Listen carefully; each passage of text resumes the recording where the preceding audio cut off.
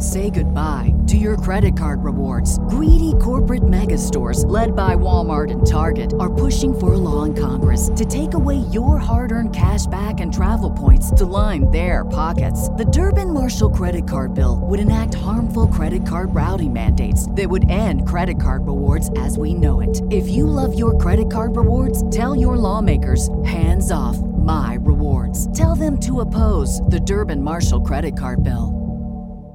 The future is a hefty responsibility and not one that we take lightly. But then taking things lightly has never been what Hefty is about. That's why we've created the Hefty Renew program that turns hard-to-recycle plastics into valuable resources like park benches and building materials. To participate, simply fill up an orange Hefty Renew bag with accepted items, tie it up, and drop it in with your regular recycling. That's it. It's that easy. It's time to rethink recycling with Renew. Particular valued resources may vary by geography. More info available at heftyrenew.com. I am a proud Shunsui hater. I hate his guts. Okay, he sucks. He really does. And he cheated in the Stark fight. It was bullshit. He was supposed to be a man of honor and not want to fight. Stark didn't want to fight. He backstabbed him. Fucking bitch, and I'll never forgive him. That being said, I really like Shunsui so far in 1,000 Year Blood War. Yeah. Welcome to Bleach Boys. 1,000 Year Blood War Cour 2 is officially on the way, or it's out, I guess is the correct way to put that. Yep. It was amazing. I was really happy. Absolutely good. I think they did a fantastic job for first episode to a season 2. I have to say, instantly spoiler, the opening and the closing are instantly better than season 1. Yeah, I completely agree. Absolutely. Not just the visuals, but the song itself. I was like, oh, I'm vibing. The visuals were insane. I think season 1, they played it really safe with the opening. They were like trying to be like, hey, remember these guys? Let's introduce them. It was artsy, they did a thing. And then season 2 was like classic. Yeah. Like it reminded me a lot of the New York opening that they had previously in Bleach. I think it was the ending. Was it? Yeah, it's the ending because it had the visors in it. Yeah, that was what this reminded me of, and I was like, "Damn, this is good, fun Bleach." And there was a fuck ton of Easter eggs inside. Oh my god! Right away. And I was surprised because all day I had to fucking work today while this was being released, which was a little bit like torture. But all day people were posting screen caps from the opening and like all this stuff. And I thought for sure they were going to show all those characters way longer, but some of the characters were on screen for a split second. Yeah. It was like, damn, that is a fast opening. They were not fucking around. They're like, we have, let's say, a solid 50 Bleach characters that everybody likes. Ready? Go. And it just starts fucking going. Yeah, they just went through them so quick. Yeah. But the animation, even the opening, was amazing. Really fucking good. Love the Uryu and the fucking Ichigo stuff. Yeah. 10 out of 10. Oh, the Kenpachi on the bridge. Yes. So good. And then the Rukia part with the fire extinguisher where she sprays it and she turns partially ice. So her hair was covered in ice. I was like, spoiler? Like, maybe? Perhaps? See, this is how you do a tasteful, like, opening. There's plenty of references to stuff that's going to happen later, but only if you know. The foreshadowing is there. You just got to really dissect it and take they're not slapping you in the face with a fucking Acme hammer and like, oh, you see that? You see that? Uryu's talking to fucking Yugrim. This is a slight little nudges right there. It's like just a little bit of a taste of what's to come later. I loved it. I thought I think the opening is better than the ending, but I still think the ending is good. Yeah, the ending was fine, but I agree. The opening was a lot better. I gotta say, I wrote down in my notes, this feels like a Bleach opening. Yep. The other one did not. Season 1, I feel like the opening and the ending did not feel like a Bleach ending. It felt like your generic run-of-the-mill anime opening and ending. Both of them felt like, damn, that's a Bleach ending right there. That's a Bleach opening also. It's like that's some good shit. I think the ending, in terms of a song, I remember when I was listening to it right at the end of the episode, I was like, it was good, but I don't think the Bleach ending I would ever listen to outside of Bleach. The opening, yes, I think the opening's a banger, but I don't think the ending I would ever listen to outside of Bleach. Yeah, I agree with that. But it's still good in terms of Bleach. It's just not good as in I would put it on my iPod and play it in high school, that sort of thing. So let's kick it off with some thoughts about episode 1. Before we begin, we're doing a giveaway. I teased it last episode. I showed off all the Anime Expo merch, which we have multiple Anime Expo videos up at this point. I talked about the Bleach panel and the Bleach Boys special for Anime Expo, where we recapped all of the news and all the announcements from that, which was really cool. Last special episode if you haven't seen it.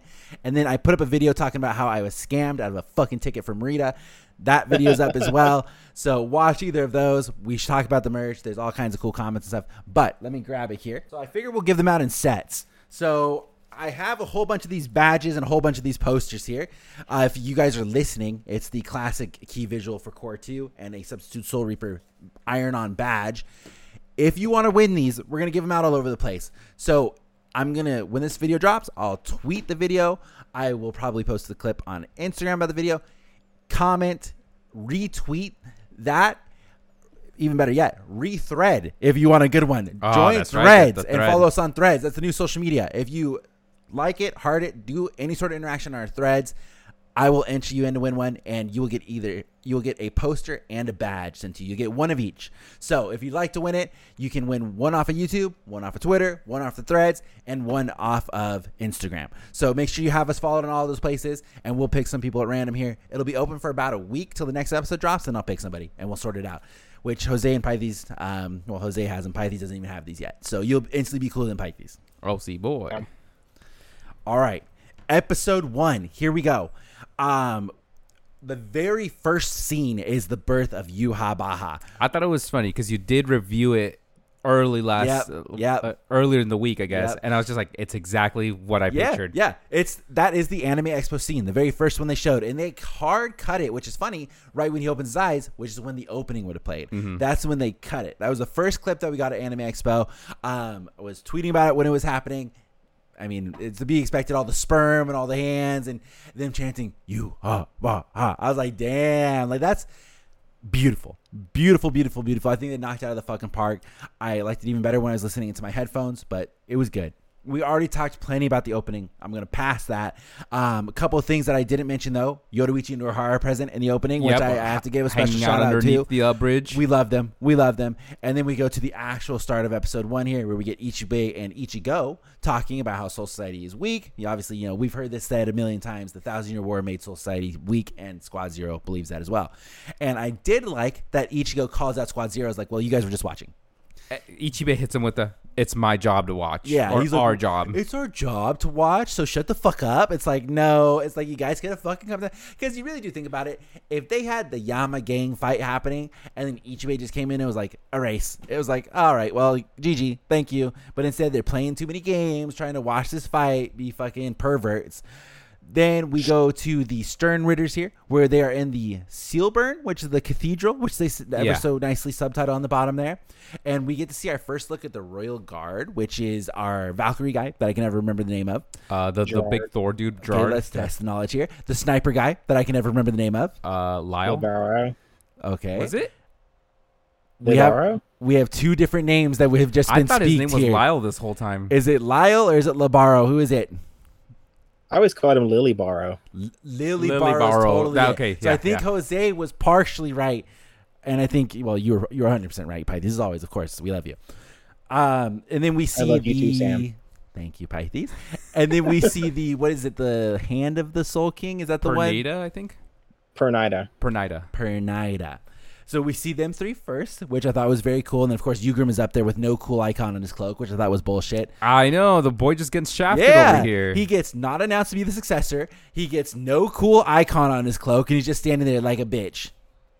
Maybe Yugrim pissed off Yuha Baha in a later scene or like an earlier scene. He's like, I'm going to embarrass the fuck out of this guy. I'm just going to fucking embarrass him. I'll have you up here, but know that nothing's going to happen. Yeah. It's like everybody thinks this guy is it. I'm about to ruin his fucking life.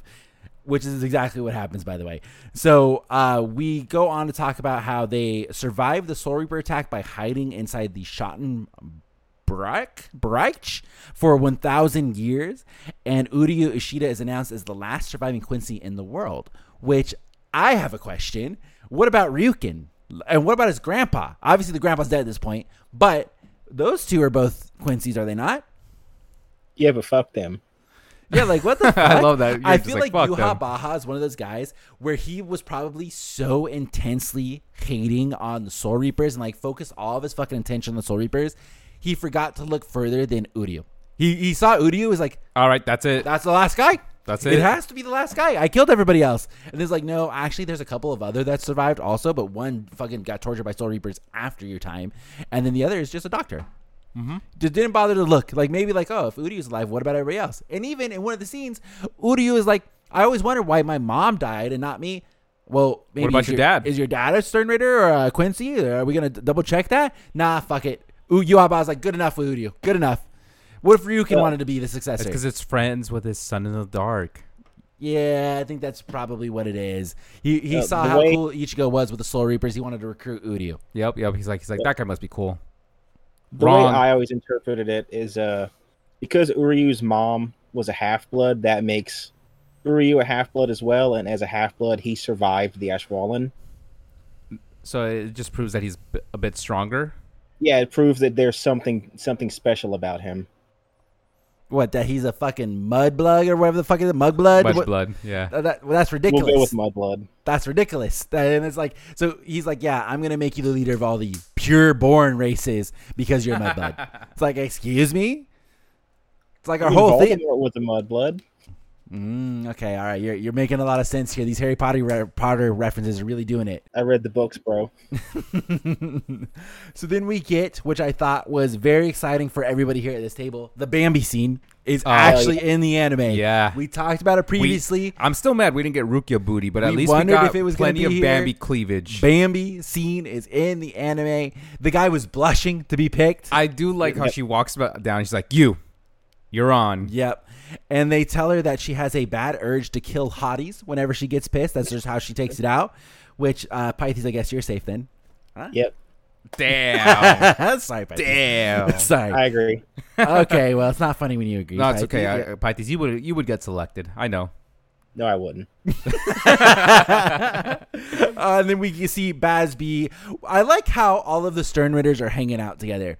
I didn't know they actually hung out. I feel like that was one of the things that the Espada didn't really do. They met at the table, but I think after the table, they were like, dog eat dog, like fuck everybody. This one is much more of like a military uniform where they're like in the same band together, they're in the same company, and they're like, yeah, it's like, why isn't everybody fucking pissed off? Meanwhile, the Espadas will be like, fuck it, I'm gonna go kill that guy, and then they'll be like, all right, every man for himself. Yeah, that sounds about right. We'll get to that when we get to my notes. Okay.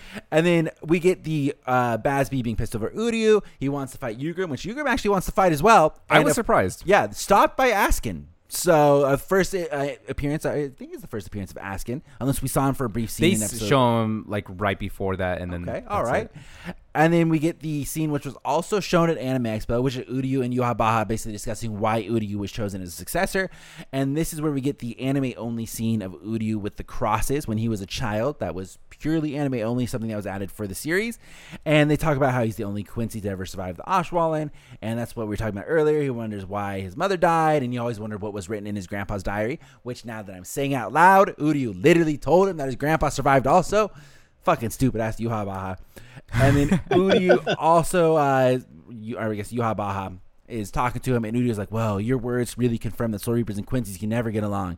And then Uryu has severed all of his ties to be here to bury the Soul Reapers.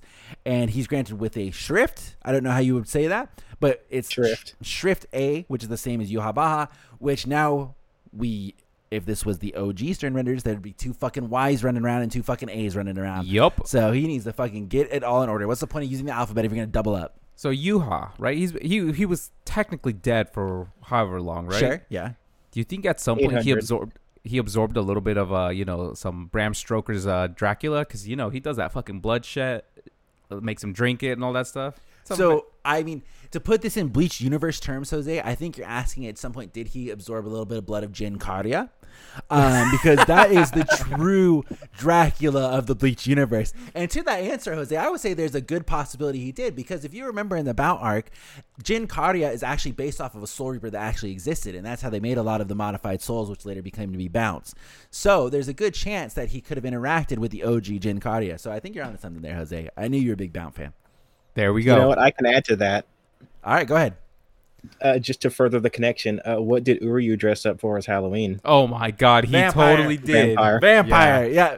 The case is solved. The Bounce, probably. I mean, honestly, the Bounce had a very similar backstory to what the Quincy's did. They both got slaughtered and chased down by the Soul Reapers. So there's no reason why maybe they weren't exchanging a little bit of info at some point.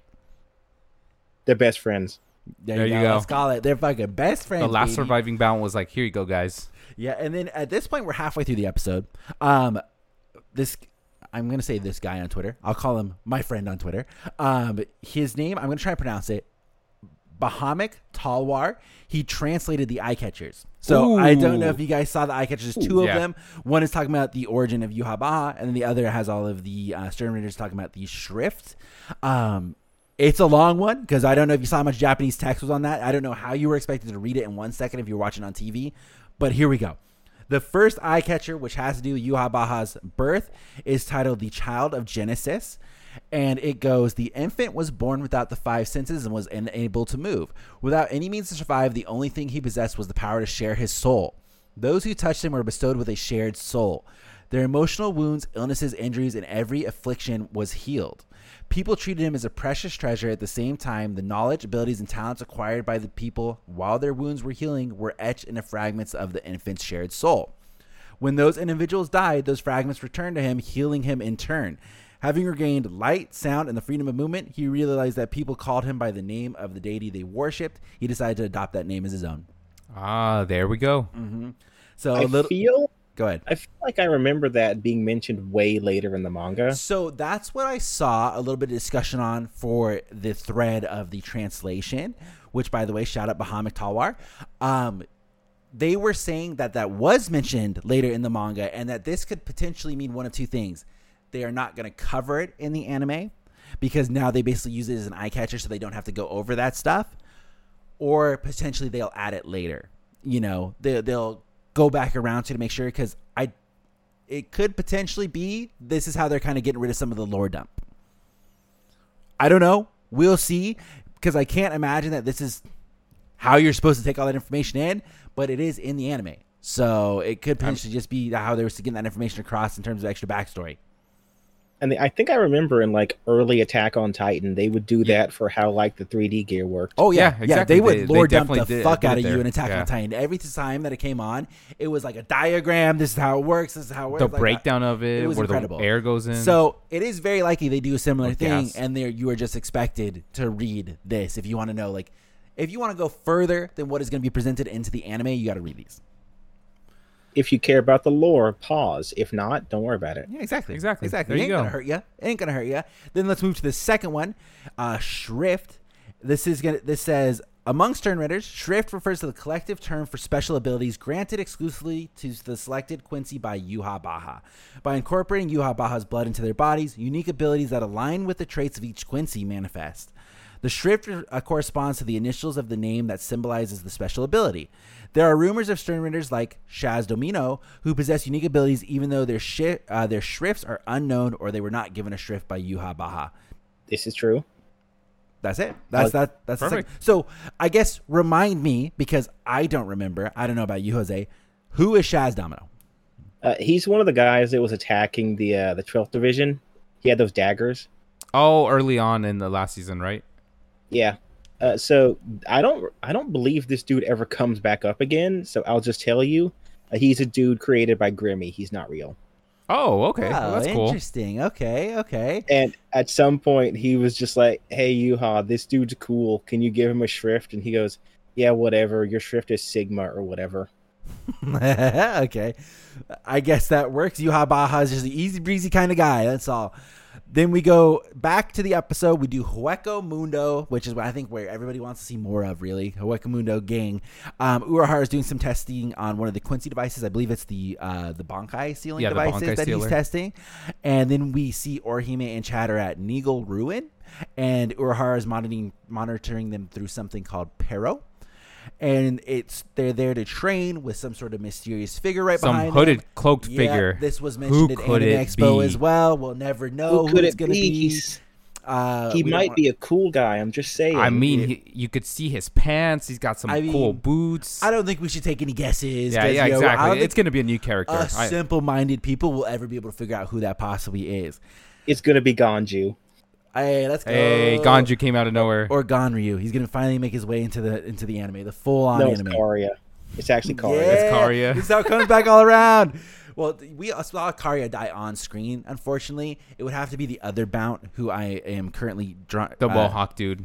He shares a name with somebody else. I'm almost leaning towards Keigo. No. Keigo's his friend. It's we had the meme, not my something. Yeah, I can't remember his name. I'm a horrible. Was it like Ren or something? I don't know. I'm a horrible Bount fan. We'll come back to this. It'll come up, I'm sure. Koga? Koga. Yeah, not my it's Koga. Koga. There you go. Let's go. It would have to be Koga. He's the one that's right. Maybe Ron Tao died. Koga went to Hueco Mundo, found Urahara, and that's where they're at. So speaking of other people that are there with Orihime and Chad, we have Donachaka and Pesce, and later we find out Nell is also there with them. I think it's hilarious that they're doing like yoga, fighting dances just on top of each other. Hauling ass all over the place. All over the place. Then we quickly cut over to a shirtless Ichigo. We don't stay in Wakamuno very long, which the shirtless Ichigo is the last scene. Well, this whole part was shown in Anime Expo. It was a very long part. And this is Ichibe telling Ichigo that he must surpass that of a Soul Reaper, and even if he was to train his Zanpakuto as far as he can, he still will be just a regular Soul Reaper. And so he's going to take them to a sacred place that they can't enter without the permission of the Soul King, and this is a test to see if Ichigo is worthy of surpassing that of a Soul Reaper, which I believe this whole part is anime only. Is that correct? I believe so, yeah. Because I think from the parts that we already saw, we don't see Ichigo for a really long time in the manga, but I think this is kind of giving an explanation of like, hey, where the fuck is Ichigo? Here's what Ichigo's doing while everybody's getting fucked. He's trying to surpass that of a Soul Reaper. Shunsui makes an appearance, and I'm going to make a declaration now as I get to the Shunsui parts of this episode. I am a proud Shunsui hater. I fucking hate his guts, okay? He fucking sucks. He really does. He cheated in the Stark fight. It was bullshit. He was supposed to be a man of honor and not want to fight. Stark didn't want to fight. He backstabbed him. Fucking bitch. And I'll never forgive him. That being said, I really like Shunsui so far, and that's your bloodware. Yeah. I mean, he's pretty cool. I mean, are you at the part where he's talking to Nanao and he goes, "Oh, I really hope Ichigo's okay." Yes. And like even the parts that we're gonna get to later, where he visits Ichigo's friends, he is legitimately a good guy. Like, I like that bit at the end there too. A good guy, and just like he's thinking these things through and kind of crossing his eyes or crossing his T's, dotting his I's. He's getting everything all sorted out, and he's really thinking about it, which was one of my complaints with the first invasion, or let's say the 1.5 invasion, because they already invaded and killed Sasakibe, and then they came back. They could have prepared better. And this one, I feel like Shunsui at this point is thinking, he's preparing, he's doing his proper things. I like him. I think he's a good captain commander so far. So Shunsui is talking to Nanao, as we mentioned, and he does make a little comment. I'm sorry to interrupt you, but I need people to understand what kind of praise that is coming from Sam. I have had arguments with him for years about Shunsui. He just sucks. Like there's no other explanation that I can give you aside from Shunsui fucking sucks. And he's not a very redeemable character. And I think to the end, he is just a bum. Okay, he's the bum. And normally I like bum characters, which pisses me off even more. But he's just like, oh, I didn't want to do this. Oh, I'm going to get my eye shot out before I do anything. You fucking suck, Shunsui. Do something. And I like in this, he's doing something. He hasn't called a captain's meeting yet. Because now it's his responsibility. Yeah, it's about fucking time he gets off his ass. So in the conversation with Shunsui and Nanao, he mentions, I wonder if, quote, that man is working in the best interest of the Soul Society. I assume he's talking about Ichibe. Yep. Yeah. Okay, yeah, because he mentioned that man is very crafty and he's not sure. And that's the part where he's wondering, I hope Ichigo's doing really well, which I was like, all right, you're earning a little bit of points there. And then we get something I did not think we would see ever, Shinji screen time in the anime. Shinji makes a call to Hiyori, which, oh my God, we get to see Lisa, we get to see Love. We get to see Hachi, we get all kinds of stuff here. They're still hanging out in their old warehouse, which they label as their outpost, quotes. They get a gift from Shinji and Mayuri, which their job is to go around and fix the real world. They are titled the, quote, fixing the fucking obnoxious rift between the world of the living and the Soul Society crew. Yep. Which explains what they were all doing when they weren't there in their first invasion. They were hanging out in their little, quote, outpost, their old home, where they were just having a fucking grand time. Then we go to Rukia and Renji, which I feel like they didn't do a lot of explaining on what exactly was happening here. So I'm going to toss this. It kind of backtracks a little bit after that. Oh, does it? Okay. Yeah. So Rukia and Renji are training holding wooden swords facing each other.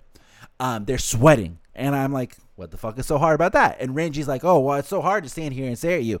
But then we get the Ichibe kind of little bit flashback where he says that when they first entered the room, they could barely stand. I think so. I assume it's like a gravity chamber, like fucking Dragon Ball Z. It's like a spiritual pressure. Spiritual pressure thing. Yeah. Okay. Yeah. So, and let me ask this. Is it the room that is set up to basically imitate the spiritual pressure so you can know to withstand it? Or were they getting crushed from Ichibe being close and being in Ichibe's presence? I think it's the first. It's the first. Yeah. Okay. Because I was a little confused on like what was happening. And then also I was thinking, it could be construed as like they were just too weak to stand when he brought him here, just like as is, and now they're getting better. They did not touch base on that at all. It's better explained in the manga. Okay. All right. So Byakuya is recovered. They get the phone call, and Byakuya gets the special compliment of being the first to be in the hot spring for as long as he was. And I like that Byakuya is like, he's basically told like, hey, don't let the power go to your head, but like you were in there a long time. And Byakuya's like, oh no. It's like, I know how weak I am now. Trust me, I am shit right now. But he's like, I need to get the power strong enough to go to my head. And I was like, damn, Byakuya. That's why he's the GOAT, dog. Byakuya, calm, cool, collected. He does his shit. He knows what to do. He doesn't fuck around. I love Byakuya. I've always loved Byakuya. Unlike a Shunsui. Fuck that guy. So this is where we get the part with Ichibei. We already covered it. He basically invites him to go train with him in the back room, which is a little bit porn star-esque. So I don't know about that one. Here, fill out this paperwork. Tell me what you like, so come what you to don't the back like. couch over here real quick. If you just jot down your age, your information, show your ID to the camera, show me the please. ID, yep. Ichibei seems like that kind of guy as well. Hey, let's get in this taxi real quick. Don't mind the GoPro set up all over. It's like, and it's cool if you don't have money. We'll figure it out later. It's all good. So I wrote for the next part, holy shit, Ichigo's OG friends. I forgot they ever made an appearance again. I don't remember. You forgot? Yeah, I don't remember seeing them. No, we definitely see Keigo, Tatsuki, and what's the other one's name? Mizuhiro. It's some weird pronunciation. Mizuhiro? I don't fucking know. But we see... Call him Mizuhiro. Mizuhiro. We see the three friends, the OGs, the left outs, the people who got no respect. Poor Tatsuki, which she was wasted fucking potential. Mm-hmm. She was all set up to be able to do something, and she never gets anything. Keigo, same thing. He's clearly shown that he can fucking see these people. And here is my question, and I hope you have an answer, Pythie. Yep. Mizuhiro, how does he know Shunsui? Don't know. Okay. There we go. Interesting. Because he said that, and I was like, what? Like, how? How? Like, he told him, he's like, you're 8th captain of the court guards, right? Captain of Squad 8? Yeah. And I was like, the fuck does he know that? Which is crazy shit if he's somehow gathering information like that. But I thought that was incredible. Is it safe to assume that Urahara probably just gave him the lowdown? I'm assuming because, they were around when Aizen was doing his shit. Uh-huh. Yeah, they saw Aizen. This isn't just something they can easily move from their minds because they all have strong spiritual pressure. I assume someone came through and gave them the lowdown on what happened. Okay. We'll assume off screen somebody gave him a little pep talk and was like, yeah, that guy over there, Captain of Squad 8. And he's like, oh, yeah, I remember that. No problem. I have good memory. But Shunsui approaches them to tell them that they need to say goodbye to Ichigo. And Shunsui is basically worried about... He informs them that he's in a very special place even within the Soul Society, and he's training currently, and he's there to protect the Soul Society. And everybody's like, oh, cool, awesome, But then he says, but I am just worried with what kind of power Ichigo is going to come back with. And depending on the power he does come back with, it might affect the world of the living too much, and because of that, he might not be able to let him come back. And that's the point when all the friends start freaking out. And this is where I love Shunsui, because I was like, that is such a bro move to even go out of your way to let him know that. Just let him know your best friend might not come back from this normal. Yeah, they touched back on it in a second that we're going to talk about how small of a chance it is. But he didn't need to. He could have kept doing his own thing, but he went out of his way, head captain, went to the real world and was like, hey, I know you guys are close to Ichigo. There's a small chance that, if he becomes, let's say, who knows, because too powerful, whatever, that we can't let him come back. Even if we put the 20% restriction on him, it's going to be too much. And they freak out. What the fuck is your problem? How could you say that? And this is where he goes on a little bit further. And once again, Mizuhiro just comes in with all the fucking correct questions. And he's like, well, what's the likelihood of that actually happening? He's like, it's a 1 in 10,000 chance. But if something like that happened and I kept you guys in the dark, that wouldn't be doing right by Ichigo, even if it's that small of a chance. Damn, what a bro. Yes. And then he gives them a soul pass, which if they use the soul pass, they can come visit Ichigo whenever they want. I thought that was super cool. I was like, what a nice guy. So cool. And that's why I'm just saying, it was such a good conversation. I liked seeing all of the OG friends again. Shunsui handled it so well. He wasn't an asshole about it. I like that Shunsui didn't let him beat him up or something, but he was like, hey, I just want to do you guys the courtesy of saying there's a small chance, so please say bye to Ichigo. And if it does happen, you guys are welcome to come visit. Yeah. I was like, that is fucking cool. Just a class act all the way from Shunsui. Asterisk. Scroll down the rest of the page. I still fucking hate him. But class act, dog. I'll never forgive him for what he did to Stark. Now, here's the question. Yeah. Was this mercy, or did he just give them those passes so they can go grind more orbs for him in BBS? Nah. Interesting. We'll never know. Maybe when Hell Arc comes out, we'll find them. I hope, one of my hopes and dreams for Hell Arc, and I don't think it's going to happen. I think we're too far gone. I wish Tatsuki would be redeemed in some way. I think she is like the biggest waste of potential that we've seen in Bleach. I mean, she got a huge push originally and then was mentioned multiple times after that during the Wekamundo arc. It's just almost like she got forgotten. And I'm sure that happens when you're judging. When he's got like so many characters, 70 characters. Like just the Soul Society has so many characters he introduced all at once. Then he introduced a whole basically counterpart of Wekamundo, all at the same part. They didn't kill all of them off. A lot of them are still alive. And then he's doing it a third time with the Stern Ritters and all the Quincy's. And it's got so many characters for each side, a whole fucking alphabet, where it's just like, that is exhausting. Imagine juggling, and you have to get in a writer's mind like Kubo, where he has to remember the personalities, what they would think in this situation, how they would handle this for every single one of those characters. That is exhausting. Okay, so here's some lore. Originally, the Substitute Soul Reaper arc was going to last a lot longer and cover all of Ichigo's friends. But his editor told him, speed that shit up, get the Soul Reapers, go to Soul Society now. I mean, it makes sense. It was a little repetitive for a while. I have to say, I made a tweet a while back because I feel like, and I will say it on the podcast, the Fullbring, whatever that fucking, our Substitute Soul Reaper arc, whatever that fucking thing was called, was too long. Okay, it was too long, and I think people are looking back at it with rose-tinted glasses, and I see a lot of it on the social medias that people are like, yeah, I don't know why everybody was so mad about the Fullbringer arc because it was so good. It wasn't. It wasn't so good. It sucked. It was slow. All of the characters were not interesting except for Genjo and Tsukushima. I don't know why we like any of the other characters. They're just fucking rehashes of all the ones that we already have. They did not need to be necessary. Waste of time. It could have been super quick, one and done. I felt like it ruined the ending of the anime. Garbage. But I think he should be allowed to do what he wants to do. I don't think Kubo should have been rushed to go through that. But the Soul Reapers are where it's at. Okay, that's why we fucking get in this anime. Ichigo's cool and all that stuff, but Orihime and Chad, bleh. Sam. Yes, when I say substitute arc, I mean the beginning of the series. Okay, that arc's great. That arc is great. But I got criticism of that too. And Jose can back me up on this because his girlfriend couldn't even make it through that part. Yeah, she got tired of how repetitive it was. Like, oh, Hollow appears, go kill it. Hollow appears, go kill it. Hollow appears, go kill it. Yeah. Which, I mean, that is his job. But it's not very compelling. No, I have heard from a lot of people that it's just hard for them to get past that. But once they get into Soul Society, it just takes off running. And they're like, yeah, I'm all in 100%. So as much as I would have liked to see all of Ichigo's friends get some time, I think speeding up to the Rukia rescue arc was the right call. I agree with that. Mm-hmm. Yeah, 100%. But that's what happened. They were all going to have screen time.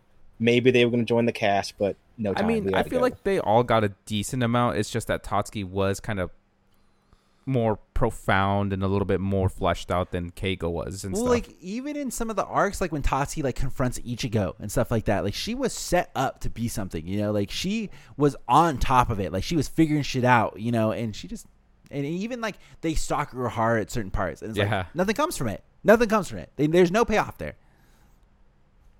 I remember back in the day when Ichigo and the gang go off to Wekamundo, and you see Tatsuki and all the squad were watching, and they're confronted by Urahara. Everybody thought, oh, they're going to get some crazy training and show up later to fight Aizen. Never happened. And instead, we got Cour Riser, baby. I was about to say. One of the greatest fillers to ever bless Bleach. So, I mean, it wasn't all not a payoff, but the people working on the anime were like, hey, that thing that didn't pay off in the manga, we got you, boys. We got you. We get to see, what's her face? No, what's the chick that's in love with Orihime? The little short redhead? That's a deep one for me, dog. I ain't fucking no way I know that name. I think it's Chizuru. Chizuru, thank you. I think you're right. Yeah, it is Chizuru. Okay. That's impressive, dog.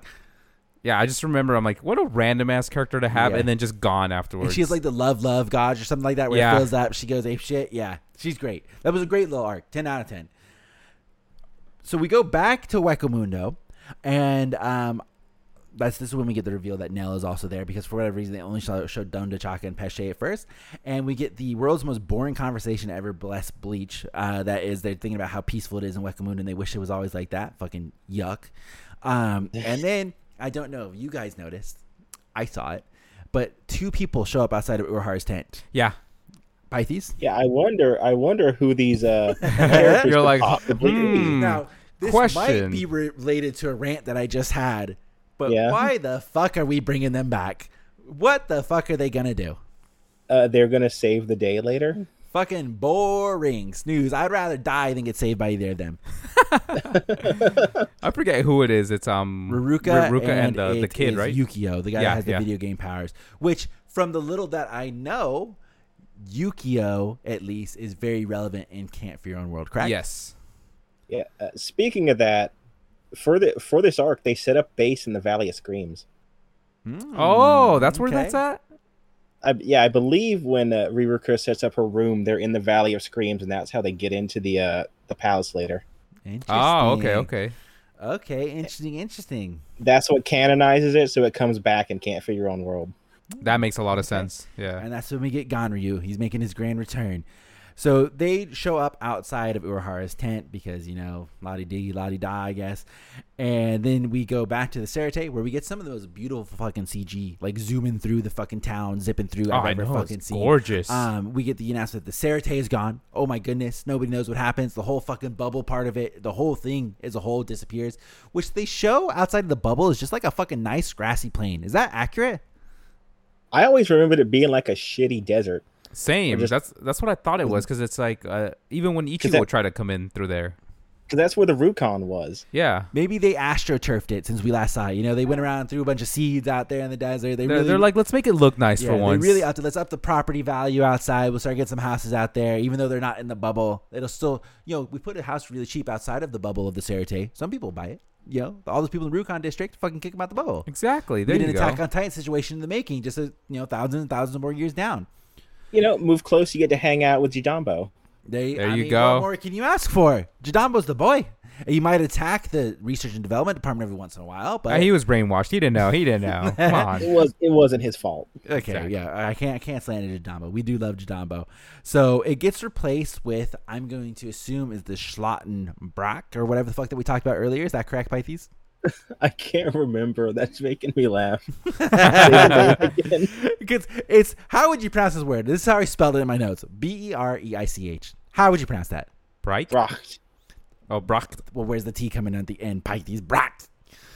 I don't know. I just watch a lot of German movies. Okay, yeah, sure. We'll add a T on the end of it. The Schlottenbrack. So then we get a conversation between Ugrim and, well, really Ugrim is not a part of it. He's just standing there, as always. He's like a fucking gimp, now that I think about Ugrim. He's like the guy that's just gimp. watching you in the fucking corner, and that's how he gets off, dog. He just likes being next to the action, this fucking guy. So they ask Uryu what the Kaiser Gazong? He's talking about the song. The song is? Yeah. And he says, yeah, of course I know it. And, we've fucking heard this a bajillion gazillion times. If you've been online anywhere, you've seen people repeating this until the end of time. But the confined Quincy King regains his pulse after 900 years, his mind after 90 years. God damn, I was having a stroke. And his strength after 9 years. And then he says that there's more to that song. And he basically repeats the whole fucking thing again, because why would you not do that?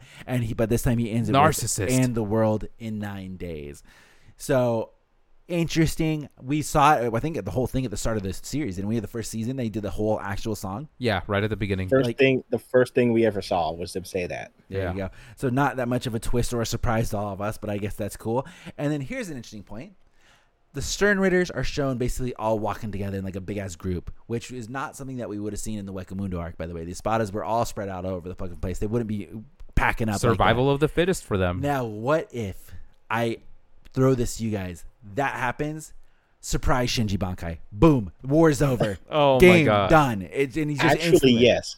100%. Yeah, that would have been hilarious. Because, that's one of the things, too, where I feel like, I don't know. I want to say war theory, but I don't know if that's a thing. Why would you gather up? Because those are like your strong troops, right? None of the basic bitches were behind them. Those are your boys. They're all in one spot. What if you just fucking nuke the fuck out of them? It's like, or they get jumped. It's like, why would you gather them up like that? That's horrible. At least in the first invasion, they all came in different spots. From what I saw, they weren't actively out in the field. They were walking to go to the assault. This was just a shot to look cool. Well, the shot to look cool looks really stupid when you're going to war, I tell you what. So you get Shinji to jump right in, and it's fucking game over, dude. Instantly game over. Which, speaking of, Shinji's not one of the war potentials, huh? Nope. No. I feel like in terms of a grand war, Shinji could potentially be a war potential. I could see it, but I mean... Because I feel like if you think about it right, here's what I'm thinking. Imagine with me 300, all right? The 300 Spartan troops were able to defeat a fuck ton of them by funneling them through a little cavern, like where they had to fight them head on. Yeah. Now, Shinji, you put him at a precise point such as that by himself. Nobody's getting through. If you try to put your whole army through this point where Shinji's at, Bankai, boom, done. Everybody except for, I guess, suppose one would survive. Is that how Bankai works? Does one person always survive at the end?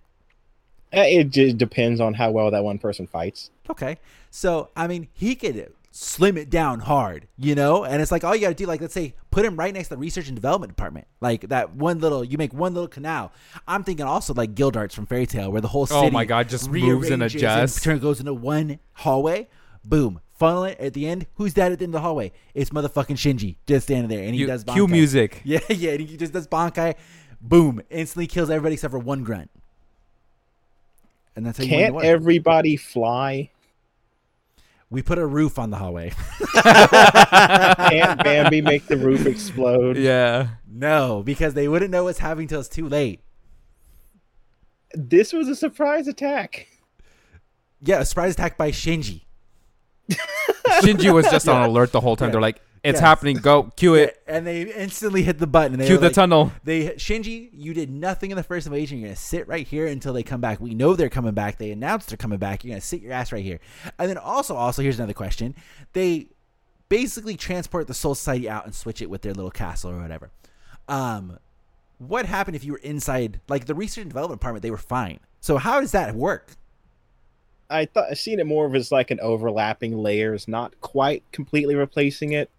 So they they took the Soul Society, they took the castle, and they just went like Copy your paste. kid with Legos, just bang, bang, bang. And then whatever was on top of the other thing is now one building that's just a fucking horror. Yeah, basically. Okay, well that seems stupid. So later on, you'll see Squad 4 is kind of fine. Okay, of course that's awfully lucky that all of the healers are fine in there. That's good. Gotta protect Isane. Yeah, I guess whatever. On to the next part. So actually, you know what? That is the last part, actually, of the episode. Yeah, I'm like... We go on to the ending, and that's where we find out that episode 14 is titled The Last 9 Days, which I really like. I thought that was fantastic. And I had a couple notes on the ending, where I just said the ending is good. Wouldn't listen to it again, though. That's what I put for the ending. So you're like, okay, one and done, gonna skip every single time. Yeah. Opening, fantastic. Lots of things to see for my eyeballs there. The opening, no thank you. Or the ending, no thank you. No thank you. Just it was okay. That's all it is. It's okay. And then we get one of the end quotes, the little poem thingies, where it says, freezing ice created from synergy quells the impatience of his burning blade. And that is the end of the episode. That was a good episode. It was a great first episode. A fantastic first episode. Really good. And I feel like the sound design that they have been doing for the Sternritters, I think is fucking fantastic. Like the scene where they were having Yuha Baha and he was addressing his whole army. I felt like that was a war scene. Yeah, like it was really well done. The soundtrack was great. And they were like, salute Yuha Baha. And like they're fucking doing the trumpets and stuff. I was like, that is so good. What's his name? Shiro? Yeah, I saw an interview about is Shiro the guy that does the music? Yeah. About him and about somebody who works closely with the Bleach anime. I can't remember any of the names. Unfortunately, I'm a horrible host. But they were talking about how Shiro will basically, he just creates whatever he wants in terms of music, and then he sends it over. And then they're like, okay. They're like, we like this. Well, the Quincy March song is fucking fantastic. They just know like he's fucking incredible at what he does. So it's like a lot of times he just makes fucking music and he sends it over. And they're like, they here you don't go, guys. ask for it. They don't say anything. But like, we can fit that in. And they just go for it because everything he creates is fucking good. I mean, it's just fantastic. From the start, we get like the horns immediately. Yeah. And I'm like, what a better marching sound. You hear that in marching music right away. That and like drums and everything. It was super good. And it's like the first episode had very movie quality like aspects to me. And I felt like, agree. damn, I agree with with all this is of that good shit. Like this is how you know it's gonna be fire. And then like that CG scene of when they're replacing the Soul Society with whatever the fuck Stern Ritter Castle is.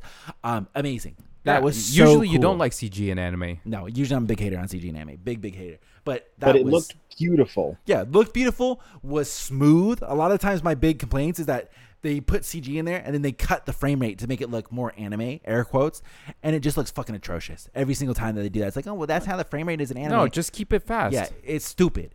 But they did an incredible job on this one. I think all the way across the board, the first episode was fucking amazing, and I'm looking forward to see, like we talked about a couple episodes ago, what the big the pillar, the tent pole fights are going to be. I believe is what the correct terminology is. For like, what are going to be, the things that hold this season up? What's going to be the tent pole fight? Yeah.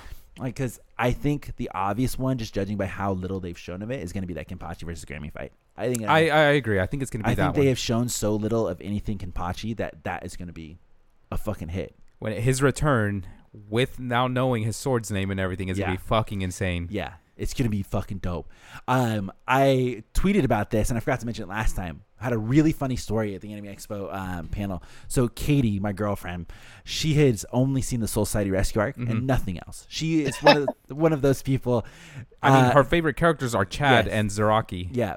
Pisces, I think he knows already. So she's only seen that. And then she got, and I relate to this because sometimes when I was doing One Piece a lot, sometimes you finish an arc and then it starts up another arc immediately. It's like, ooh, man, we're doing the same thing over again. Which, like, same thing is like building up new characters. You're going to have to go through trials and tribulation, where sometimes you need a little break.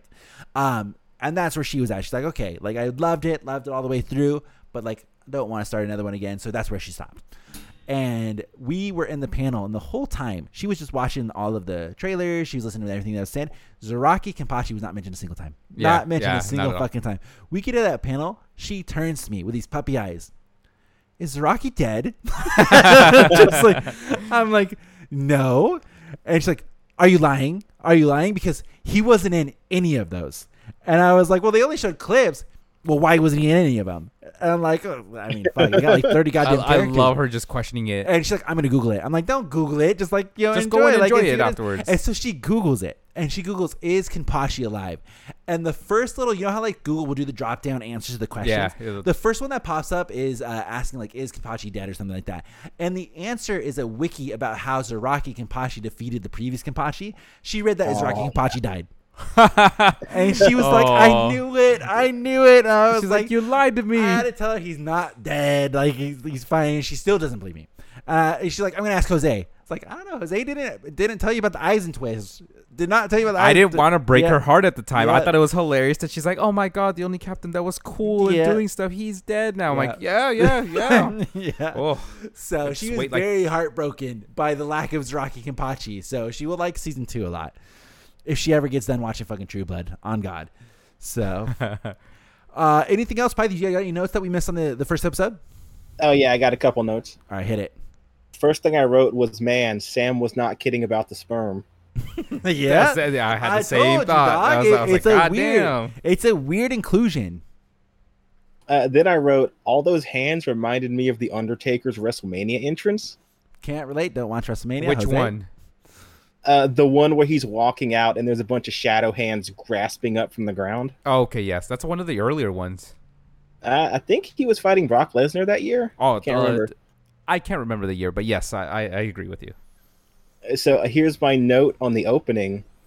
When Yuha was on that helicopter, I started laughing my ass off because it reminded me of Seto Kaiba declaring battle. Yes! Yeah, oh my totally, god! Totally. I was like, someone else has to make this connection. I also thought of Transformers for some reason. Okay, interesting. Mainly because the scene where Sam is supposed to hand over the cube to the people on the helicopter, and I'm like, oh, there's 2 people there. Yeah, It'd be funny if we get shot down. I laughed so hard I cried. It is almost identical to that Kaiba scene. That is a great point. Yeah. Watch him pull out a dual disc. I wrote Baz B ballin'. I know. I saw that. I was like, yo. Okay. All right. And then maybe it's because I was writing the notes and kind of not really paying attention. But when he said, everybody raise your crosses, nobody did anything. Yeah, I did see that. You heard us. Yeah, you heard it, but I'm like, okay, where are the crosses at? Yeah, no, they were like, yeah, it's going to cost a little much to animate everybody raising their hands like that. So we'll just, forget it. Don't worry about it. There's a shot in the manga of them doing that. Yeah, the budget was not there for that scene. Okay, you're gonna have to. They had to forgive use them it for not raising the elsewhere. Crosses, yeah. They had to use it for that sick ass transition. They had Yep. to use it for the sick ass opening. Is what they had to use all the money for. Yeah. Hell yeah. So Yuha's speech to Uryu is anime only. Okay, the whole thing. Okay. Not the whole thing, but just when he goes, "Do you wonder why you survived the Ashwallen?" He says a little bit, then he says, "Come with me," and then Uryu kind of talking to him after that is just anime only. Okay. All right. I just wrote, "Hell yeah, Askin is my boy." Okay. Yeah. I'm so excited. Yeah. He's awesome. Yeah. I remember he's pretty liking fun. him a lot. Yeah, he's pretty funny. And speaking of sound effects, the sound on his little death ball sounded so good. I was like, whoa, what Yeah. the fuck? It's all bubbly and Yeah, shit. and it was like Yeah. distorted. It was that is some weird sound design on those effects. I cannot wait for that fight. Yeah, it's gonna be sick. It's gonna be really. I really just sick. need to hear And the he's got a Cero long thing. fight. Yeah. I feel like we saw Askin for fucking ever in the manga. I think it was multiple chapters. Yeah, like Yeah, he fought Urahara, Yoruichi's brother, Grimjow, and I think someone else. Oh, he fought Ichigo for a bit. yeah, he does fight Ichigo for a little bit. He was in it a fuck ton. All right, so when you were talking about all the Stern Raiders hanging out, them being pissed off just happened in a random hallway in the manga. And the Bambis weren't there. That scene with Bambietta happened after the hallway scene. Because she walks by and then grabs one of the, like, he's almost posted as a guard, isn't he? Yeah, she just grabs some dude, and then that thing happens. Okay. Well, I like this change way more because I feel like there's a lot of parallels that happen between the Espada and the Stern Raiders. So I like the distinction where like the Espadas were kind of, because like hollows, they were kind of like animals, where it's like some of them formed little packs. For the most part, it was fucking dog eat dog. Like, we're going to the fucking top. We're going to be the apex predator. And I like that this one, they're obviously humans, so they actually interact and have like a little hangout room. I like this change a lot. Yeah, it makes me feel more like a unit. I thought we'd spend more time with them, but, we're going right to the invasion. Let's see. In the manga, Orihime had poisoned Shad with a bad potato. Okay. Of course. Yeah. Classic Orihime cooking. And it is here that they meet Grimjow. Like, this is where we get the reveal? No, but there's a mysterious person. Oh, Who okay. could this be? Because the reveal is way later when they meet Ichigo back up again. Yeah, but they don't know who it is yet. Interesting. Okay, so because we even in the manga, we got the original tease, though, somebody being outside of the Urahara tent, right? I'm pretty sure you see his abs. Okay. Yeah, in the manga. I'm pretty sure. Let's see. So I wasn't really paying attention. I was still writing my notes. When they were communicating, did they show what they were communicating through? No, they did not. They just referred to it as the Pero or the Pero, whatever the fuck it was. That's what I was wondering. I didn't know what the fuck that is. Okay, are you familiar with Dragon Quest? Nope. I know of you- Dragon Quest. I don't know anything about it. Do you know what the slime is? It looks like a little blue raindrop. Yeah. Okay, so it's basically that with a smiley face and it has wings, and that's what's projecting the screen. Okay, that's cool. Oh, okay. And this is just something someone mentioned on Twitter. When Rukia and Renji are staring down and they're screaming, someone says, "Oh, that's what their O faces look like." There you go. That's how Ichigo was Lovely, born lovely. or created. That's how they knew they were in love. They cut a scene from the manga with Ichigo's family. Did they? Yeah. Yuzu is preparing dinner, and Ishin's like, "Yeah, I'll come down after I get rid of this annoying patient." And Karin's like, "I'll be there after I beat this boss," and then that's it. So they do show one scene of them, and They show them, Yeah, but it's yeah. not. They don't show the whole actual thing, but they do show them having dinner together. Yeah. Let's see. They cut the scene where Renji and Rukia are remembering Shinjumaru measuring them for their uniforms. Okay, I mean, she And she doesn't really threatened- do anything else, right? that's cute Yeah, though. she doesn't. So we missed the part where she threatens to cut off Renji's penis. And I wrote, Keigo's a bro. He's about to throw hands. 'Cause he's Yeah. Yeah, mad. he was. Yeah. Yeah, he was. He All said- of Ichigo's OG friends are like they ride or die, but they barely fucking see Ichigo. So Like, it is he's that impulsive. impactful. Yeah. It's impulsive. You shouldn't shoot the messenger, but still, he's mad for his friend. And I Yeah. appreciated that. Shunshui's not mad about it either. He's like, all right, yeah, fair. Fair. He like, if he had to take one on the chin, he'd take it. Yep. All right, so when he gave them the soul tickets, do you remember what he was actually giving those soul tickets for? Where that would take them? No. So do you remember at the very beginning of Can't Feel Your Own World, who becomes the new Soul King? Oh my God. Okay, Yuha. Yep. Yep. So, and they mentioned, well, we might have had to shove Ichigo in there if shit went really bad. So this isn't, Ichigo might have to stay in Soul Society, because when they die, they could just see him again. He was giving them tickets in case Ichigo had to go be the new Soul King. Jesus, that's dark. Wow. That's dark to think about. Yeah. That's almost like an Attack on Titan. Like That's a hard twist there. Like when who's the girl that does the kicks in Attack on Titan when she crystallized? Annie and Armin would go and visit Annie all the time. That's yeah, almost it would have been that that. they were in. Ichigo would never be able to move. Except Ichigo's deformed corpse is fucking stretched all over the fucking little crystal thing. Ugh. Yeah, so that would have been super fucked up. Then, we see Riruka and Yukio. Hate them both.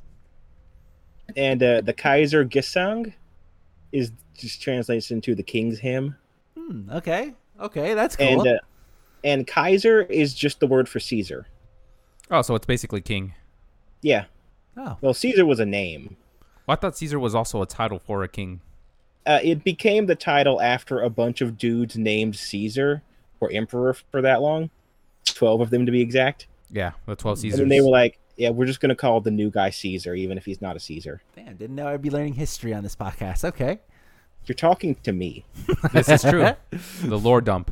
The lore master. Please refer to the right title. Sorry. Do you let's see, how long do you got? You want to go on the history of the 12 Caesars? I got all night. Maybe another episode, it's all right. And that's all my notes. Okay. Oh, that wasn't nice. so bad. That was rapid. So we pretty quick. much covered everything that we need to do. I did not see, they don't do previews for the next episode. They only show the title. Mm-hmm. So we don't really know. Could be anything that's going in the next episode. It's obviously it's going to be full invasion stuff. So it's going to be a fucking good episode. I don't know if we will see Ichigo again before he makes his full-on appearance. I don't think so. I think we're going to skip Ichigo for like an episode or two and then probably bounce back and forth. You think only an episode or two? I think so. Okay. I think longer. Longer? What if we see him just now and then right at the end, like Sam said, when he's invading, or not invading, but shows up for Soul Society? Well, first off, I said that. Yeah, you said that's that. True. Sorry. I said the Ichigo fight was going to be the end. And I think we will see him maybe like 3/4 of the way through. Okay. Yeah. Okay. That's a good idea. Anything past half. Because there is a shot where they're like, by the way, the invasion's already happened. You need to get going. And so Ichigo is on the way, but then more fights still go. Okay. Mm-hmm. So we won't see him for a long time. Is that all that means? Halfway through is like 6 or 7 weeks from now.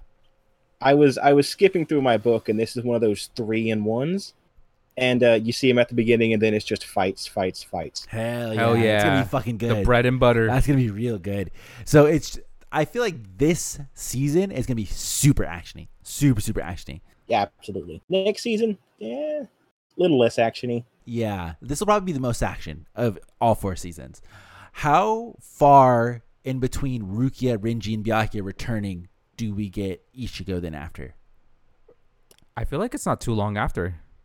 Not too long. They still have to do the Zaraki fight. Yeah. Okay. Yeah. I think that's going to be the big fight of the season. Like, period. I think the Zaraki fight is going to take up a lot. At least I would say a 2-episoder for sure. Yeah, I agree. Because they went through a lot of Unohana's fight with him too, real quick. Yeah. I mean, he cut space itself. Yeah. So it could be So a quick that one, budget's fuck it. You could cut space in the budget and in the film, just send it. I don't think there's anything else that I can think of on top of this. We have a couple of stuff like to look forward to. Like we mentioned last episode, the Soul King's name being mentioned. It's like gonna be like bingo. Just keep looking for that and see if that comes up. Maybe we'll get a backstory. I don't know if we've ever had backstory onto what or who the Soul King is. Pythes? Yeah, but that's Can't For Your Own World spoilers. Okay. But for another time, I would say, they've set up a couple of things for Camp for Your Own World. So I could see them potentially putting that in here. I'd be down for that. This is deep lore. I'm okay with that. That would be cool. Maybe they'll do it as one of the fucking title cards right in the middle. So since that's how they like yeah, do they're all just the gonna lower write dumps. it off. Just throw it right fucking in there, and then we'll just talk about it later. Anyways, killer fucking first episode. I think we covered it. Let us know in the comments, tweeted us, whatever it is, what you guys thought of episode 1. I've seen nothing but positive things about it so far. I hope it stays that way all the way through. I mean, I don't think we'll get any truly negative responses to Bleach until it's been a little bit, because Bleach is so hype right now. Yeah, hype, and I was gonna say the It show. It's the It show right now. Oh, it's like that. It's a comeback story right now. And we have this and Jujutsu Kaisen going on at the same time. Which dude, I heard heard nobody talking about Jujutsu Kaisen. Hey, let me talk about it right now. Fantastic. The animation is insane. Mappa's killing it. So it's setting up Shibuya, right? Yeah. So there's only going to be 5 episodes of this arc, Like and it's going to be a 24 episoder. Oh my god! And it's only 5 of them. Shit. Only 5 of them is going to be the flashback that's happening with the Gojo and flashback, the rest right? is Shibuya. Yeah. Oh my god! I'm so excited for that. It's gonna Oh be my god! fucking good. I read that and I did not put my phone down. I Really, read the whole good. thing. I was like, I'm not gonna spoil it. I am an anime only, so I have no idea what's happening, but you're getting me excited. Which, dare I say, I think the Shibuya arc is better than the Invasion arc in Bleach, Thousand Year Blood War. So,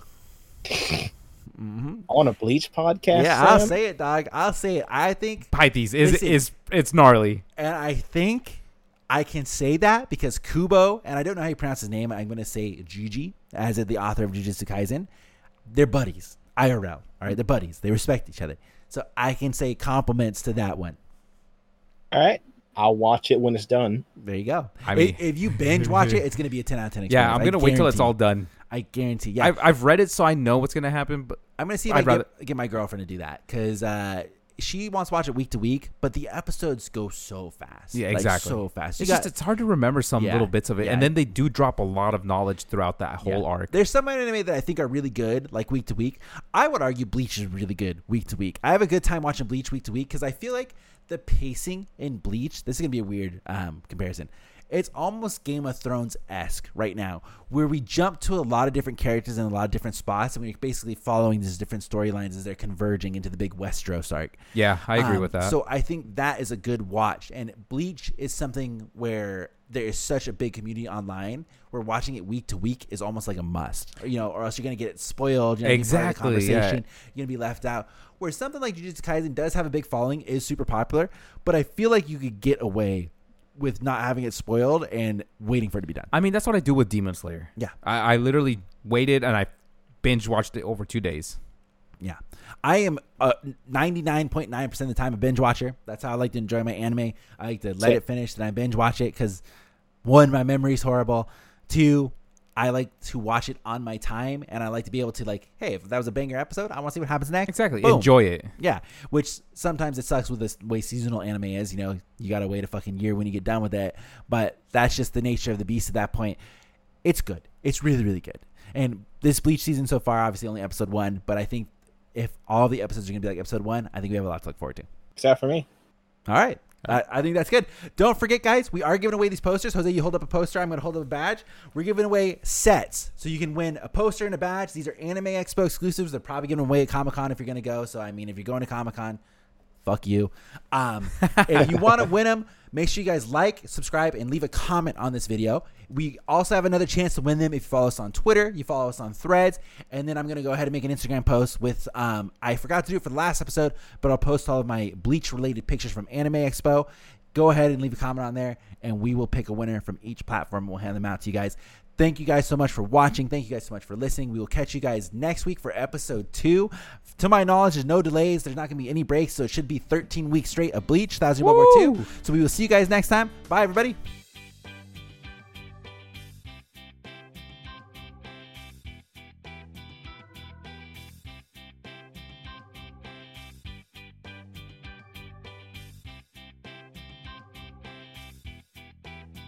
Say goodbye to your credit card rewards. Greedy corporate mega stores, led by Walmart and Target, are pushing for a law in Congress to take away your hard-earned cash back and travel points to line their pockets. The Durbin-Marshall credit card bill would enact harmful credit card routing mandates that would end credit card rewards as we know it. If you love your credit card rewards, tell your lawmakers, hands off my rewards. Tell them to oppose the Durbin-Marshall credit card bill. When you need mealtime inspiration, it's worth shopping Kroger, where you'll find over 30,000 mouth-watering choices that excite your inner foodie. And no matter what tasty choice you make, you'll enjoy our everyday low prices, plus extra ways to save, like digital coupons worth over $600 each week. You can also save up to $1 off per gallon at the pump with fuel points. More savings and more inspiring flavors make shopping Kroger worth it every time. Kroger, fresh for everyone. Fuel restrictions apply.